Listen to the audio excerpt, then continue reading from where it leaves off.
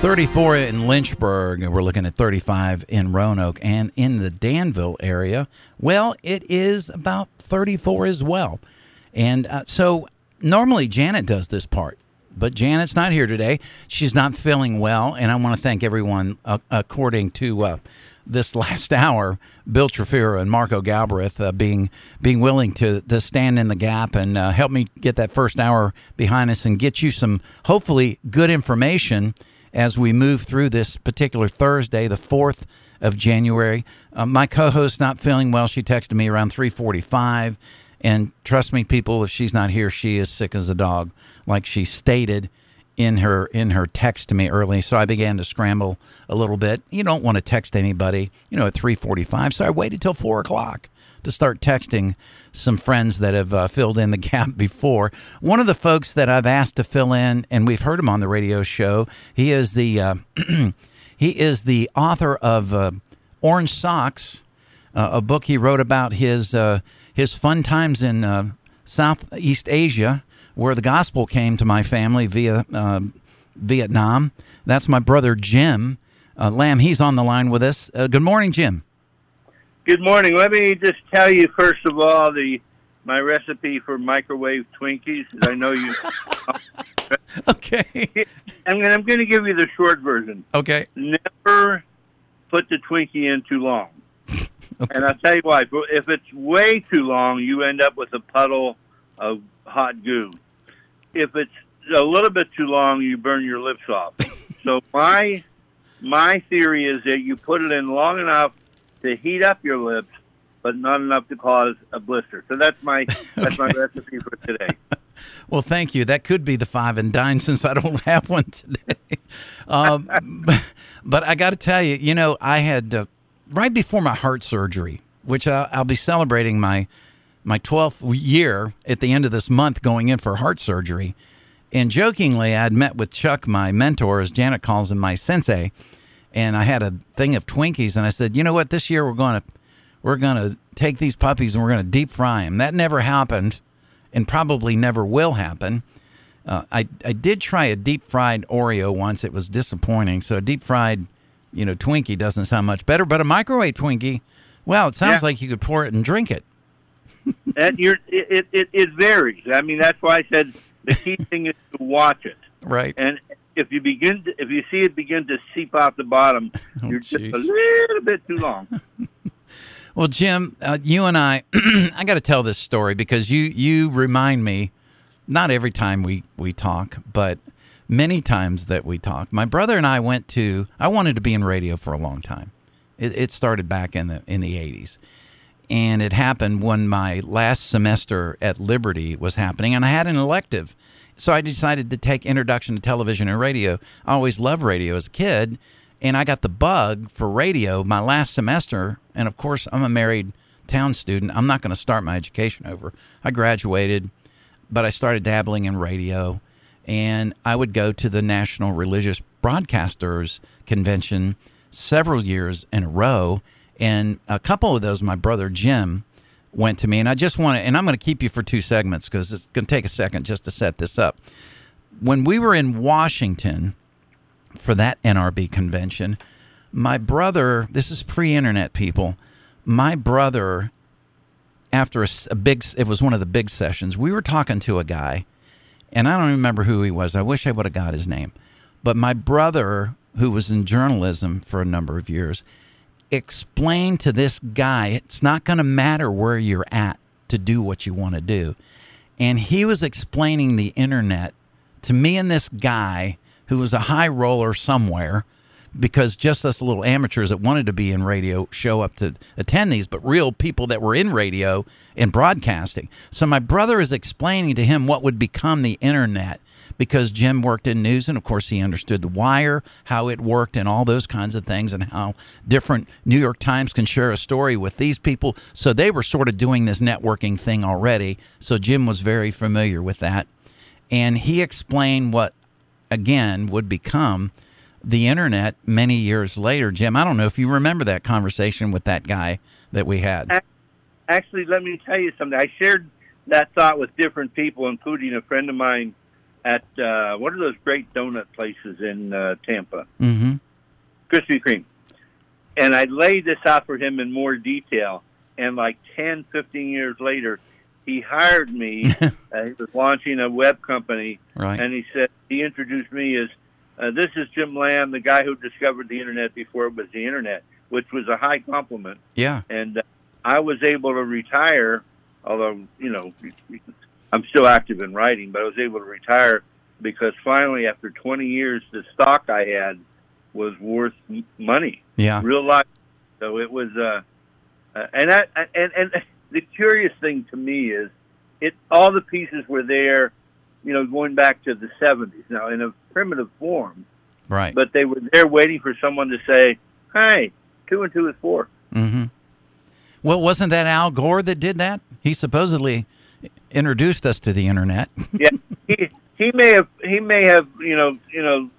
did the superhighway, but I was building the dirt paths to get there. Well, without infrastructure and without, like we have a building that's getting ready to be built for Centra Health, and all that's sitting there is these huge concrete things that would fill the room up that I'm in, and they're just big circles. Well, it's the infrastructure that goes underneath for the sewer system and the water system. So you were laying pipe before we understood what that pipe was even going to be used for. So, but I wanted to let our listeners know that you were very forward thinking.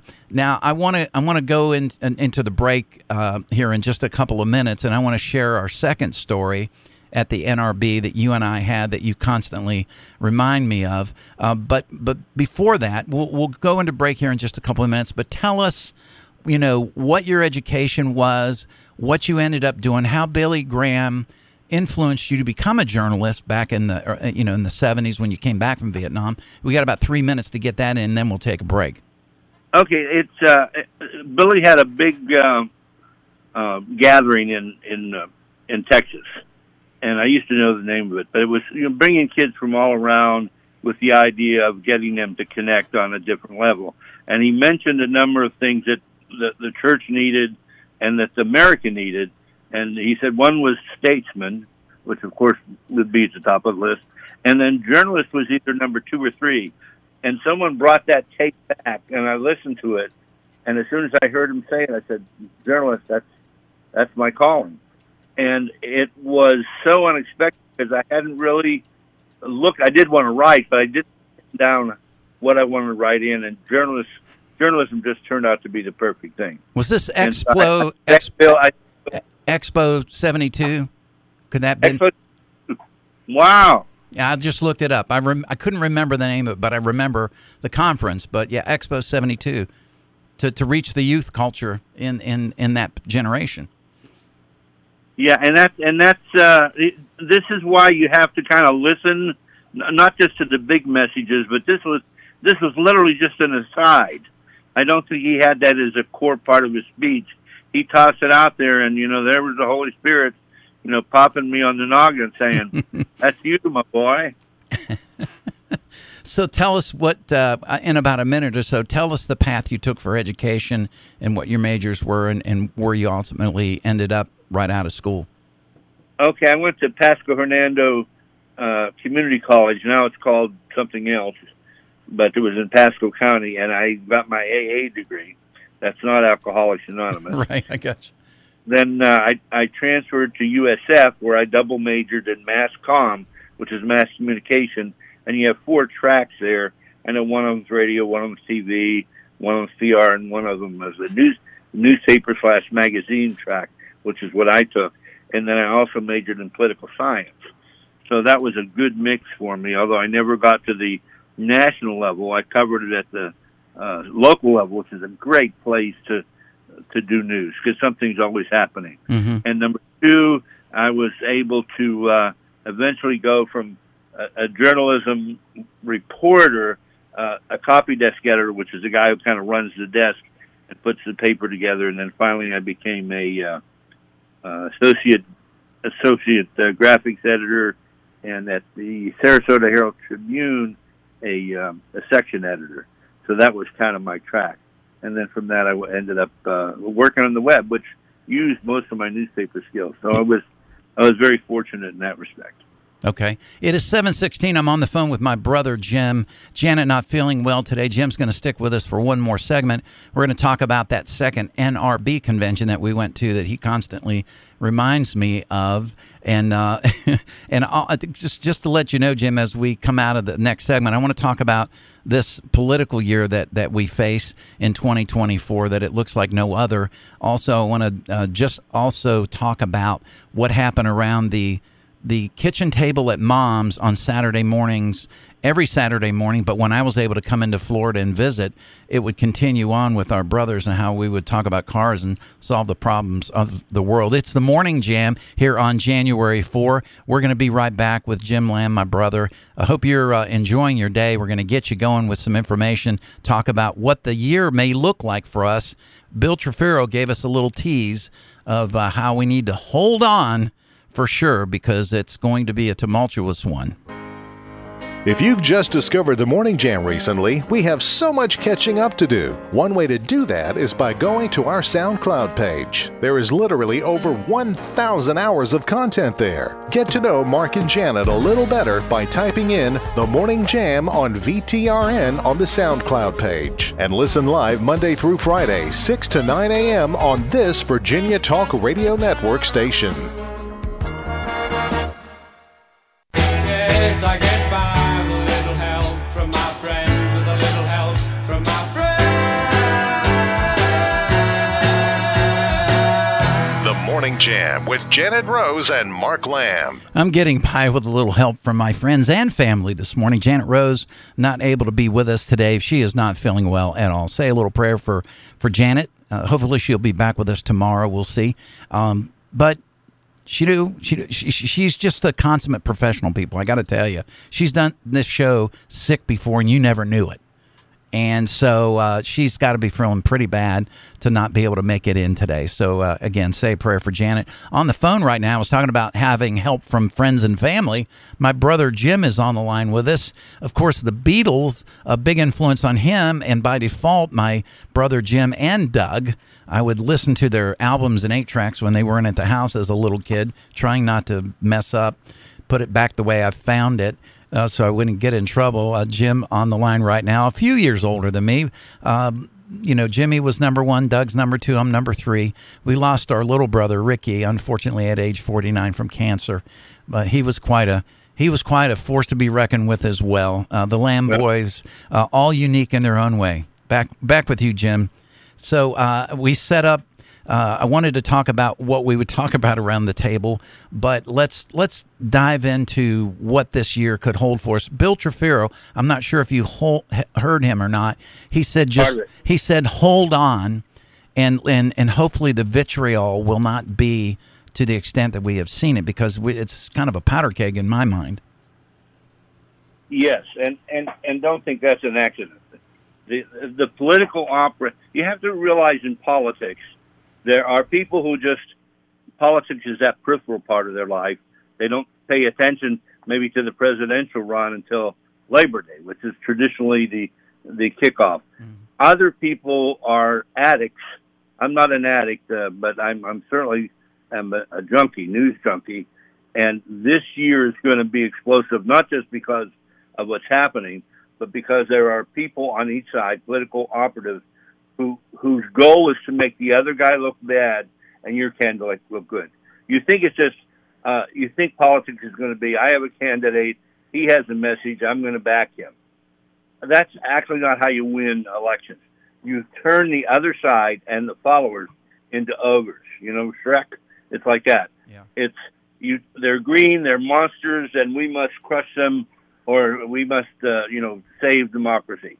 The fact that you're going to save democracy by keeping people and voices off the table is not how you save democracy. Right. You should be out there, arguing and making your point. But we've reached a point now where both sides have people who do not want the other side, even to breathe the air. They're vicious at it. And you have to ignore these people. And the worst one, that in my lifetime, there may be worse people coming, is old Serpent Head, down in Oh, Louisiana. yeah, James Carville. Yeah. Vitriol is a word that it's hard to say. Only a handful of people are good at it. Mm-hmm. He's the pro. He could teach advanced hate. Right. And yet he is really, he's the guy who got Clinton in, and he is the guy they regularly trot out. And I wish I could do his accent because it's so evil and good at the same time. Right. But you, and I'm saying you, the voter, you, the average person, you have to be able to put your antennas up. And when you hear people who are pushing that, say, yeah, that's off the table. Mm-hmm.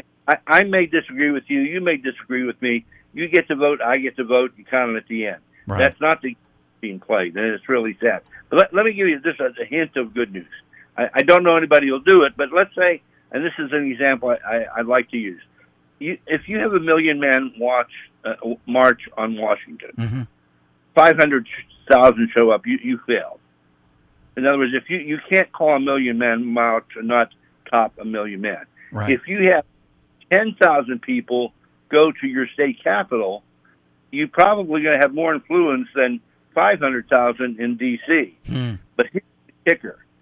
At the local level, at school, at county, in the city, you have 5 or 10 people who regularly show up, you can change the course of your city. You can change the course of your schools. But that's the toughest thing. The old town hall meetings used to address issues, and people talked face-to-face, often in a church, but they would air out their grievances in front of each other. Mm-hmm. We don't do that anymore. We air out our grievances in front of people who agree with us and then build up, the hate and the other things and suddenly turn them into monsters. And this is what the Nazis did during World War II. Mm-hmm. And the other is, this is hilarious, we call each other Nazis, which is socialism, and yet we want to use the freedom of the system to keep people down. It just is absolute insanity. Let me do one final thing. I want you to write this website down. Okay. It's called Ballotpedia. Ballot, standard spelling, pedia, like Wikipedia, but just the pedia part. Ballotpedia.org. If you want to get behind the scenes and away from some of the noise and get snapshots of what's happening in elections across the United States, you want to look at this at least every week. And you'll begin to gain some insight as how politics works and how the government works. Okay. Ballot, P-E... Ballot, K-L-L-O-T. Ballot, like B-A-L-L-O-T. Right. Not ballot like 16 tons and what do you get another day over. Right. This is ballot, like B-A-L-L-O-T, T is in Tom, and then pedia. Not pedophile, but pedia. Yeah, P-E-D... So it's ballotpedia.org. All right, P-E-D-I-A.org. O-R-G, yes. Yeah, and okay. that is a tremendously valuable tool. Okay. It's called Search the Encyclopedia of American Politics, and you will do more than watching Fox and MSNBC for a week. Okay, I gotcha. That sounds good. Let's switch gears just a little bit and go back to a place. I kept, when Mom passed, I said, I just want the dining room table. I want that because everybody had tables. Even we had a table, but I wanted the table where all those conversations and family gatherings took place. So that's at our house. But I can remember Saturday mornings, we'd all gather around, and Mom would make eggs. Even though Doug didn't like eggs, she would make the rolls and whatever we wanted. She'd be making it while we were arguing or talking about cars and talk about what that looks like. Even when it got a little heated, it was still civil. But what are some of your thoughts? And then we got to squeeze in because I teased it about the NRB. So give us 30 seconds of what it was like to sit around that table with your 3 brothers and your mom. It was joyful because it was a safe space. You could talk. You walked into that breakfast room knowing you loved your brothers and your mom, and you walked out, you loved them just as much. And that was the reason that's a joy. Is there's not a lot of safe places anymore. And what we did, like you said, we'd nibble on the edges of controversy, but we never went to that accusatory, you are evil, you are the problem thing. Right. Because you're allowed to have different different views. Yeah. And in the Lamb family, going back to the Cassandra family. Now, some of the arguments in the Cassandra family went Italian. Oh, boy. Not what they were talking about. But if whatever you would go to the grandpa's, there'd be 4 or 5 guys in the driveway, arms flailing around, and you'd walk up and try to catch an English word here and there. Right. But it was very vital. It was, you have a Dodge, that's a piece of junk, I got a Chevy. And then it was just any topic in the world, right, you were going to have at least 1, 4, and 5 against. Okay. All right, let's talk about the NRB before we run out of time. We went to the NRB in Nashville, Tennessee. And you, like I said, you went to 2 of these. I was not in radio. I so wanted to be in radio. And you and I walked up to what was called High Country. It was going to be this Christian version of Christian radio with country Christian songs. And you and I bantered back and forth in front of the 2 guys from the Star Network. And what were their comments, Jim? You got 60 seconds. Well, they basically said, so you guys are a morning team, right? And then they said, ask us if we had a demo tape, which I didn't even know what that was. But apparently our banter was so lively that they thought we were radio personalities, which is one of the high points of my life, not involving journalism and love of my lovely wife, Jolene, and our kids. So we should have went to the local Radio Shack, bought a cassette player, and handed the microphone back and forth and made our demo tape. Who knows what would have happened? And to quote a line from, I think it's On the Waterfront. 10 seconds. Go ahead, 10 seconds. Go ahead. Okay, we could have been a contender. Lamb and Lamb. That's a great thing. The billing would have been always right, no matter which one it was. But I have to tell you, I love the jam. I'm a jammer. I'm a jammerino. Thank you, Jimmy. Love you. Well, they made it easy for me here in Roanoke, Danville, and Lynchburg. 35 degrees. So that temperature hovering around, freezing, just a little bit above. It's going to be interesting to see what happens. Hoping to get Matt Ferguson on the program tomorrow to talk about this storm and what we could possibly be seeing in our region. Bill Trefero checked in with us in the last hour, and he said that looks like it might be okay in the Roanoke area. We might be looking at a little bit more of the storm effects in Central Virginia, right here in Lynchburg and possibly Danville. But Matt will unpack it for us on our Friday, and Friday Funnies will be on the way. Janet Rose not feeling well today, so I've asked a bunch of folks to come alongside and help me with the program today, and we're so grateful. We heard from Marco Galbraith early on. If you want to catch that interview, give me a little bit of time, and I will upload it a little bit later this morning on SoundCloud. You can also hear everything that we do. It goes to the RSS feed, and then you can listen to us on Spotify, Google, Apple, even iHeart.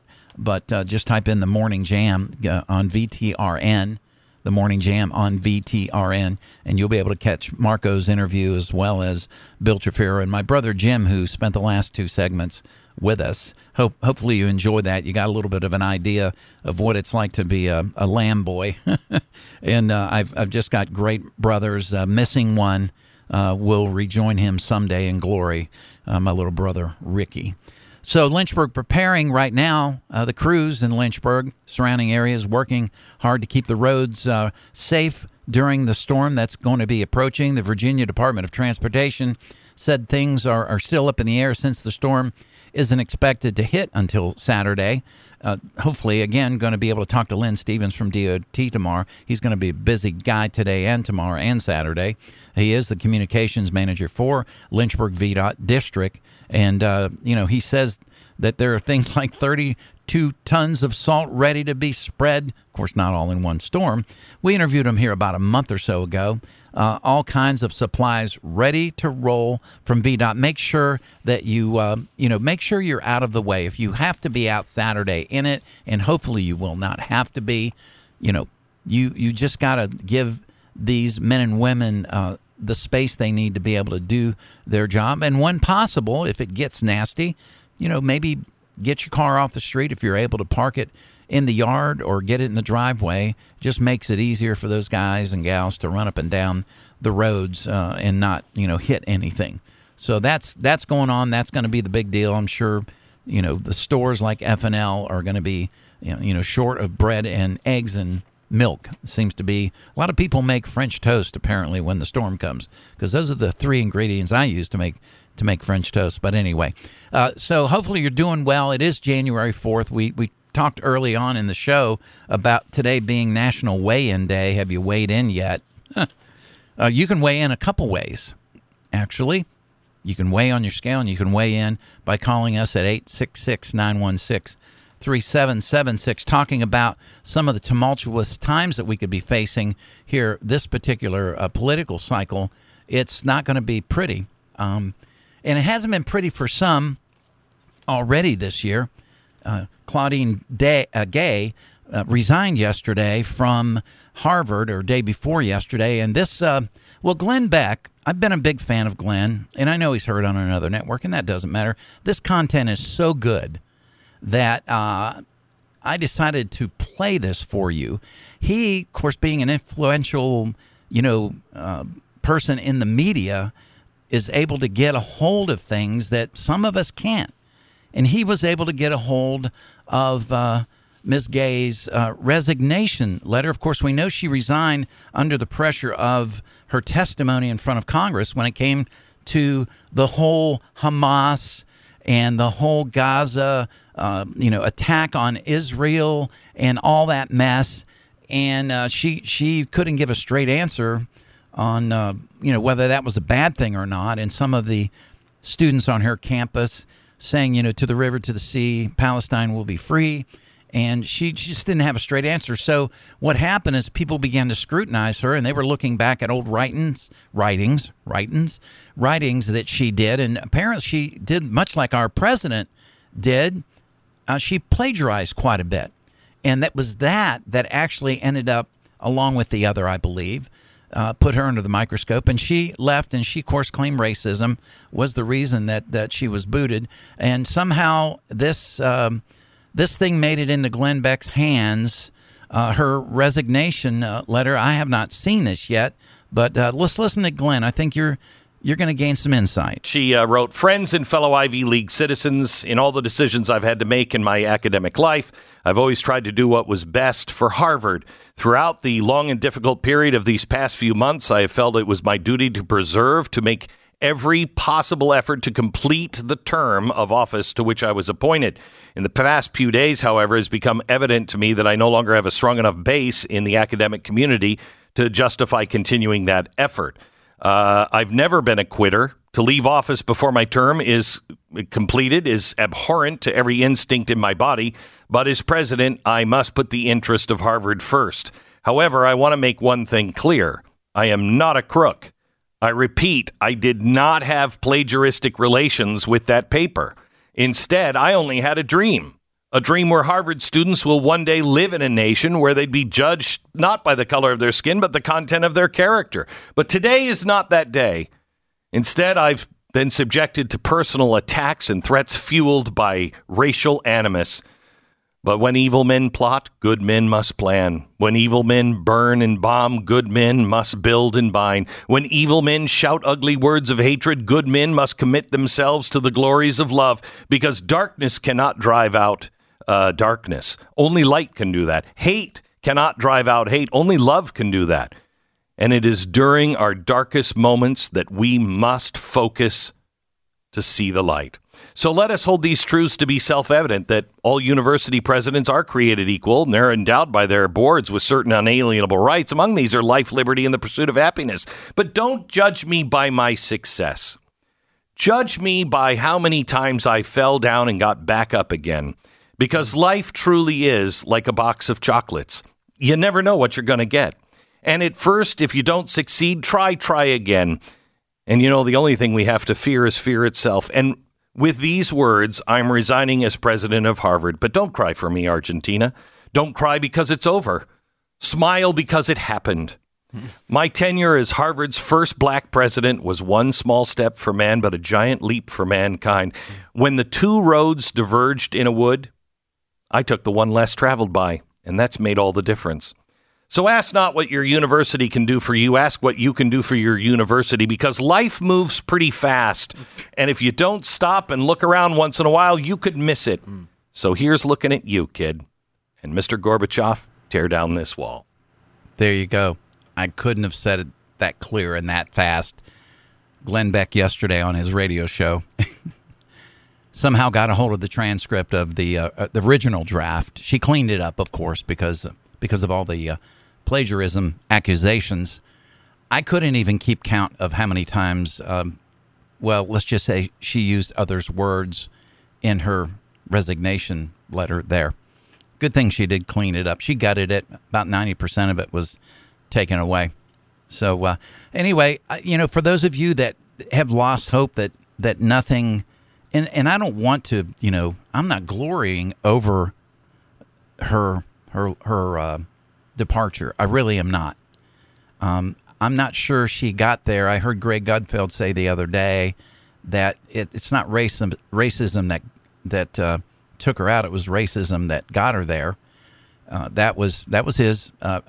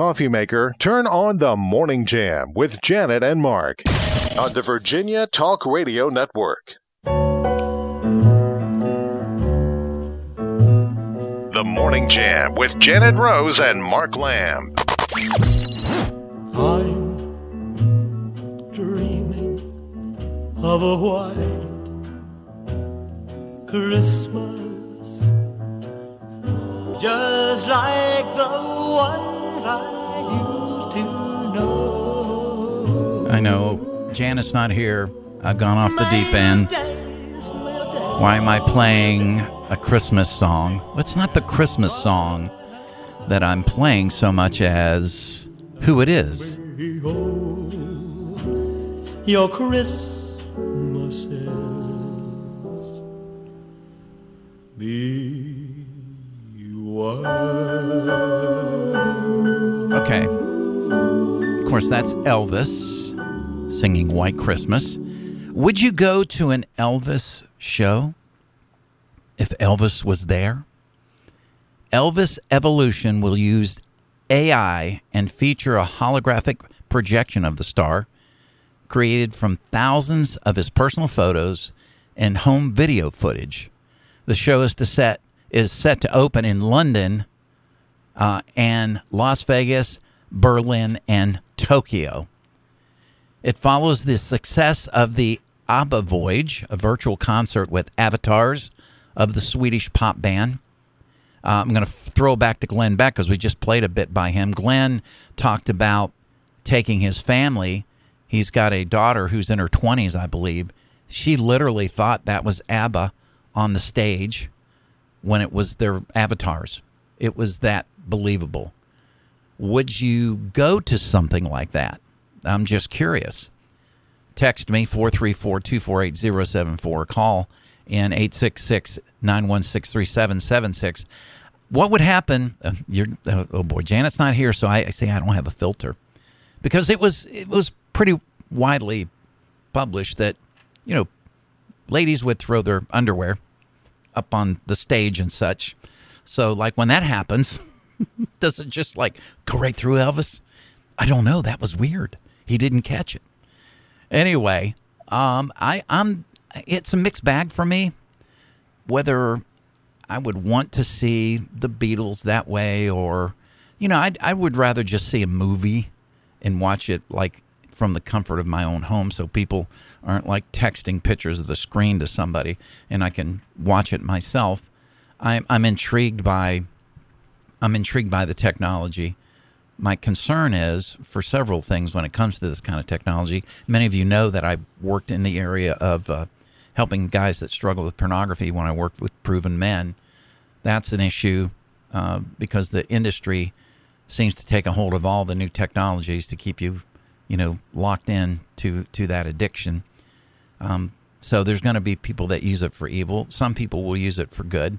Some people will use it for strictly entertainment purposes, like going to see Elvis, for example. If they could somehow do a composite Christmas show with Elvis, would that be something you'd want to go to? I mean, I don't know. I may entertain that. I don't know.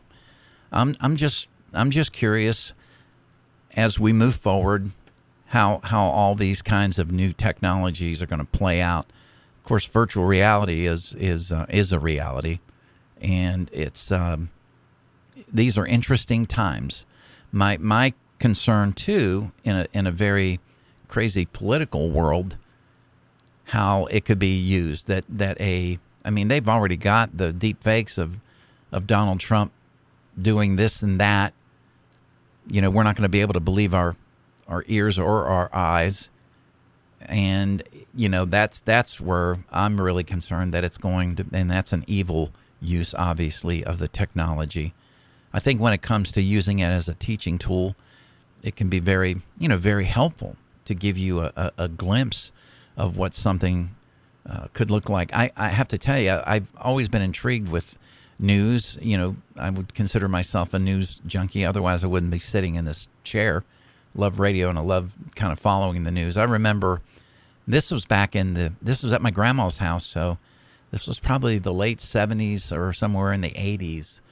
They had compiled a bunch of photographs of Abraham Lincoln, and they did some kind of a composite. It was very clunky, but it sort of looked like a motion picture of at least for a few seconds of Abraham Lincoln. Boy, has the technology changed so much. I was amazed when I would go to Disney, for example, and I believe it was called the Hall of the Presidents, and they would give speeches. I saw Abraham Lincoln give a speech. I saw, George Washington, and they were all in this huge room, and they would all speak. I assume that still is up and running at Disney. I'm sure it's been politically sanitized because of the woke culture that we live in. That's another problem that I see is that all the original intent, like Harvard and Yale, started out as universities that had a gospel Bible believing base to it. And of course, that's, I mean, we're just like so far from that, it's not even funny. Many of the universities did, and they've walked away from that because I guess they got educated, and that would tend to drive you away from what those truths that were self-evident when it came to biblical truth. But it's the world that we live in, and there's great alternatives like Hillsdale College and right here in our own backyard, Liberty University, and other schools that hold to those values. But as when it comes to this technology stuff, I'm not sure. I'm not sure where it's all going to end, and my concern is for it. So know what you believe and why you believe it. Know and dig in this year. Like my brother gave the website. I was not even aware of the particular website, that it's ballotpedia.org, ballotpedia.org. If you want to get some real political news, he said you'll gain much more than you could ever get from MSNBC or Fox or whatever. And just do a little reading because what is truth out there, and I don't know if political truth is even something that can coexist with each other, politics and truth, but we're going to be tested in many ways, I believe, this year with the politics. And as Bill Trefiro said earlier, he's concerned about the vitriol because we've certainly seen it in the 24-hour news and podcasts and everything else, sort of support this. You don't even have to go, if you believe a certain thing, even if it's narrow, you can find plenty of podcasts that will support your narrow belief. And I believe, and I have seen it, that conservatives are more open to what's out there in the buffet of information than liberals and leftists.